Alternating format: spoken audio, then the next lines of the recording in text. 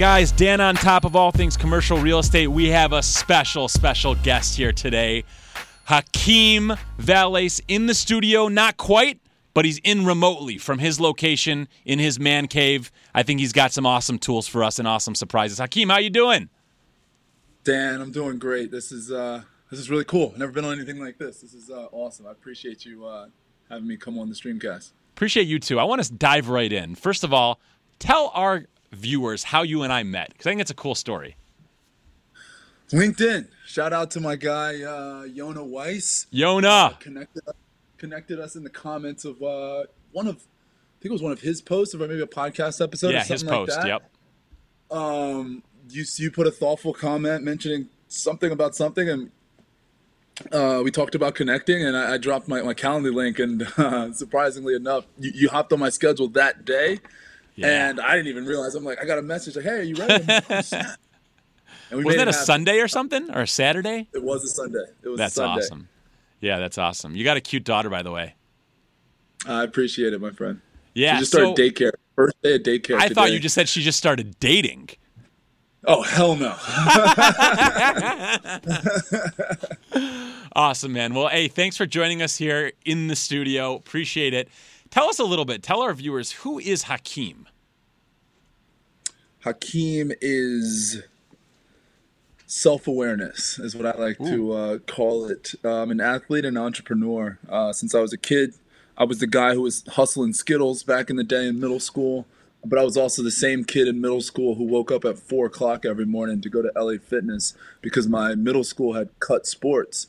And I wanted to go to Duke, and I wanted to be in the NBA. And the only way I was doing it if I was putting the extra work in. So I've always just been that athlete and entrepreneur. You know, as my times progressed, you know, we kind of have this parallel. We both had an iPhone repair business / company. Oh, man, that's right. Which was awesome. Real estate for me, you know, I started on the house flipping side. My degree is business with a concentration in real estate. And then as I progressed to the NFL, I bought properties in every market that I played in, multifamily, and then dived deep into the cannabis space as well my second year in the NFL. Awesome. So you mentioned that you're in the multifamily space and the cannabis space. Well, it's interesting because our first guest today, Daniel Millman, is heavy. I mentioned him too, I think. He's heavy in the multifamily space. In fact, he has an incredible fund investing primarily in Metro Detroit and specifically in Detroit. They provide amazing returns. I love the guy to death. He's a good friend of mine. And then we had Jacob Fiore, one of my mentees, who's heavy in the cannabis space. In fact, you'll like this. Actually, you and I had a call with Jacob the other day. Yeah. I'm like, why do I know that name? Yeah, exactly. So Jacob talked to us today about 5 minutes ago about his fund called High Returns, okay? So I want you to tell us a little bit about multifamily and a hell of a lot about cannabis as it pertains to commercial real estate. You know, so for me, multifamily, I kind of went down that route. You know, initially, like I said, my degree is business with a concentration in real estate, but at the same time, I was flipping houses. So I was on the smaller scale. It was almost like everyone's read the book, I'm sure, Rich Dad, Poor Dad, where you've got your rich dad, you got your poor dad, where poor dad for me was actually the classroom. It was learning how to be an employee at a large commercial real estate firm, work at a Marcus, Millichap, a CBRE type of spot. And at the same time, I'm in the field doing it on a micro level, but learning how to do it on a macro level with large scale properties. So it was, I was the guy the whole time trying to figure out how do I be the person who owns these properties versus everyone else in the class was trying to figure out how to work for the companies that managed and did all the stuff on the back end with these different properties. So for multifamily, for me, I'm a big fan of value add C-class type multifamily, you know, in the 50 to 150 unit range. My thesis currently as it pertains to multis and just any type of real estate in general is we still have yet to see the true residual effects of this COVID pandemic. Oh, you're absolutely right on that.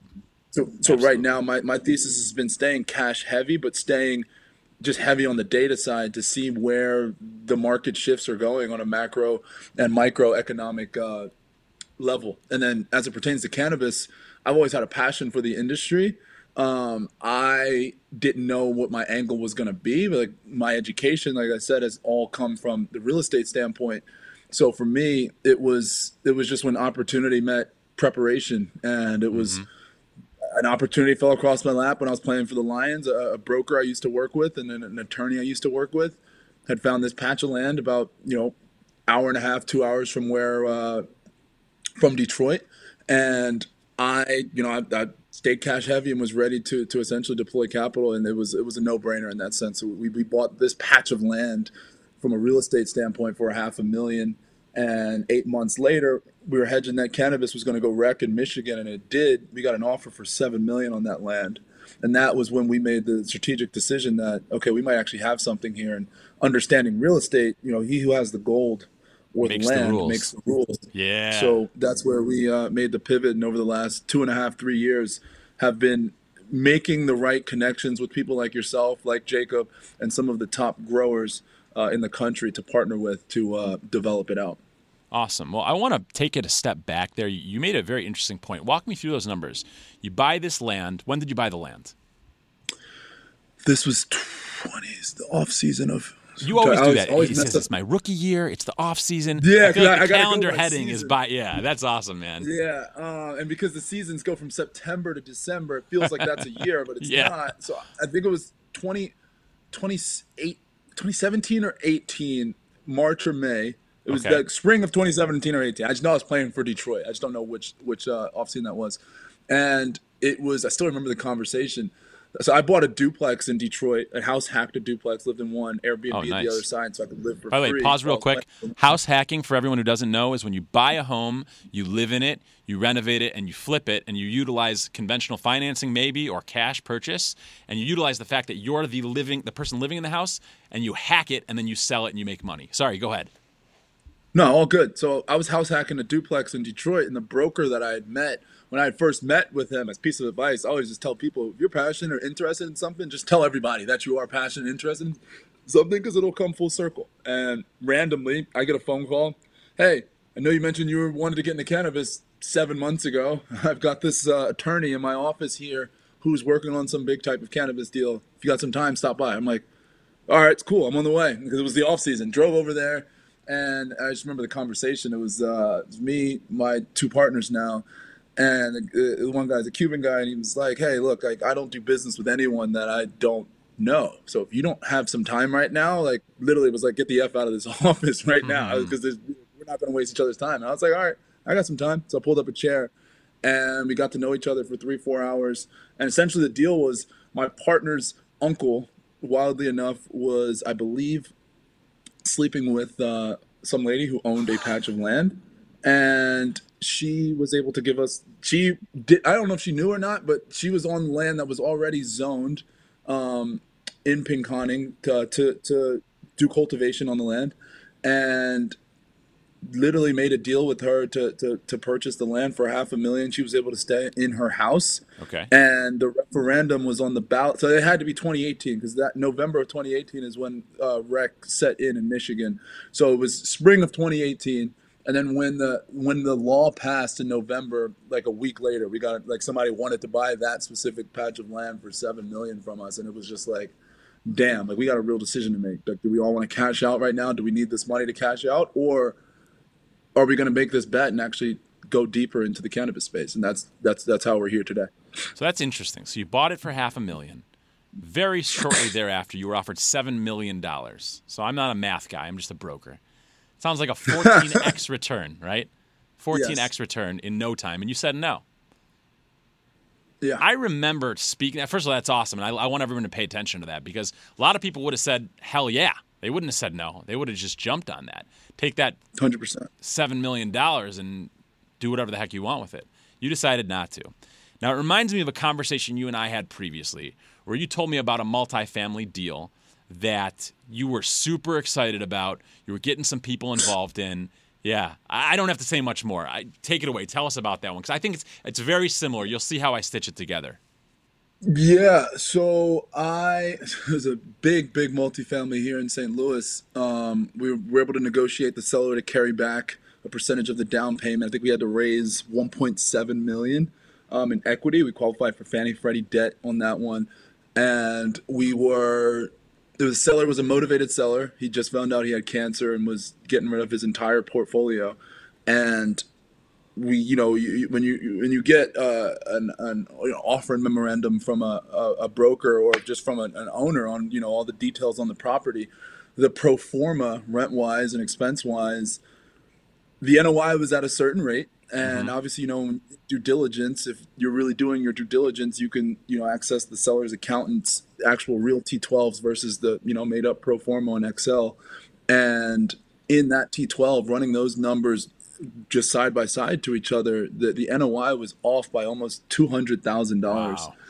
And it was crazy because when I found this out, I didn't tell you this yesterday, I was literally driving to, I was playing for the Lions, and the mother of my child's from St. Louis, so she had family in St. Louis. I was driving from Detroit to St. Louis, so because the inspection was the next day, and I was going to be there for the inspection. It's going to be like, it was an expensive inspection because the property had a lot of units in it, and I'm literally stopped, got the email from the seller's accountant, and I'm like, wait. Like, this is like literally my heart sank because it's like, oh my God, like literally the last 3 months I've been working on this project, and you see these numbers, like this is not right. And we walked away after those numbers being wrong. Like, it was, you know, due diligence, you can walk away with, you know, clean hands, get your earnest money deposit back. But it was crazy because, you know, that was going to be my first big one. I had 13 units, I think, under my belt at the time. This is going to be my first big one, brought in private capital from some guys I played with. You know, been ripping and running, telling everybody in my network what I'm doing, like super excited about it. And then boom, it was like, damn, you can play fake entrepreneur, fake investor and say, screw it, I'm going to still go through with it because I've got the capital, I've got the deal, I've got everything in place. Now I just got to bend, maybe shift the equity split with my investors from 70-30 to 90-10 or 95-5, just so it could seem like I'm, you know, crushing it as an investor or whatever. But ultimately, cut all ties and walked away from the deal. Well, it sounds like you made the right decision, albeit probably a very difficult decision. I think that also had a very lasting impact on you in terms of an educational perspective. So I appreciate you sharing that with us. Anything else you want to share with our viewers today? Maybe some musical talents? I play a little saxophone. Did you bring your guitar or no? No, I didn't bring my guitar. We'll have a jam session next time. I brought my actually, you know what, we'll do a how about let's do a guess. You have to guess what song this is, or what movie this song is. Not even name, I guess you could say name this tune, or what song this tune is from, or what movie is this tune from. Nice haircut. Think of oh, it's messy right now, that's why I had the hat on. All right, let's see what we got. Hold on.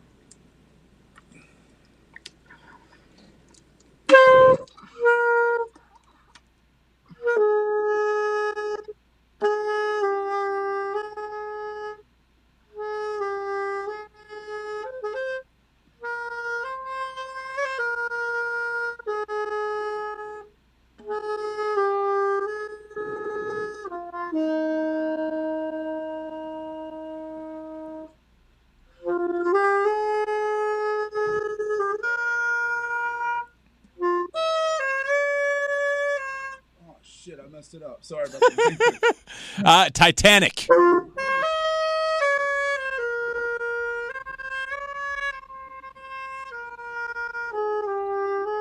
you're right. Titanic. You had me, man. I was going to tell you that I'm Dan on top of all things commercial real estate, not music, but apparently got a little musical background too. I've been playing guitar myself since I was 7, so I got you, man. Thanks for doing that. I appreciate that. That was bad, though. Sorry. No, it's okay. Listen, man, you know what I love about you, Hakeem? I love that you're real, man. You're authentic. You're 100%. You just don't give a shit. And I love that. I think that's wonderful. I think the world needs more of that. So keep on rocking, man. Well, we've got about 3 minutes left. I want to know, is there anything else that the world needs to know about Hakeem? Actually, first, before we go there, let's say our viewers want to get in touch with Hakeem Valles. How do they do that? LinkedIn's always the best place. LinkedIn. I'm heavily active on LinkedIn, just Hakeem Valles.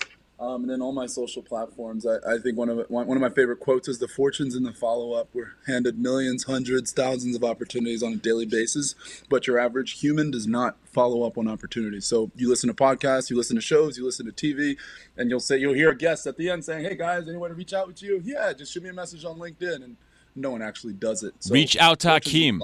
Reach out to Hakeem. I'm telling you right now, he's a good man. I love him. I just been getting to know him. Reach out, follow up with him. I appreciate that. Awesome. Well, We got, like I said, just a couple minutes here.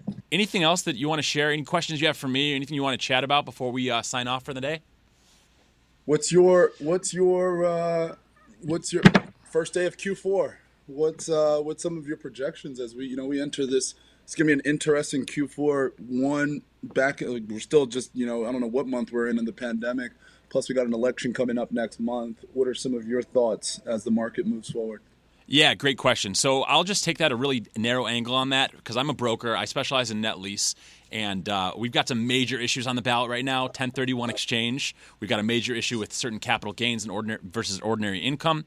I want to tell all the property owners out there, you need to get an evaluation on your property right now, even if you don't want to sell, because if you do decide to sell your property and there is no longer a 1031, what's going to happen is there's going to be a 9-month period or so where everybody, their mother, their sister, their grandma, their dog is going to want to sell their property. And what that's going to be like, Hakeem, that's going to be like 500,000 investors trying to get through a 5x9 door.